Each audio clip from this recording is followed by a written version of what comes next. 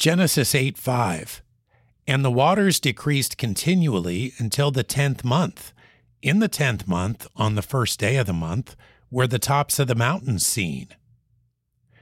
The opening of the ark isn't recorded until a few verses later, but we assume, based on what is written here, that Noah saw these mountains.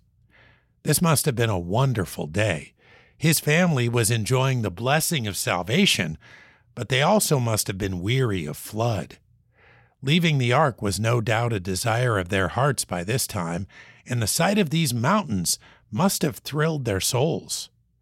Sometimes even in the midst of great blessing, there is relief at the sight of a new day. Even times of great joy and prosperity can grow tiresome because of the hard work contained therein.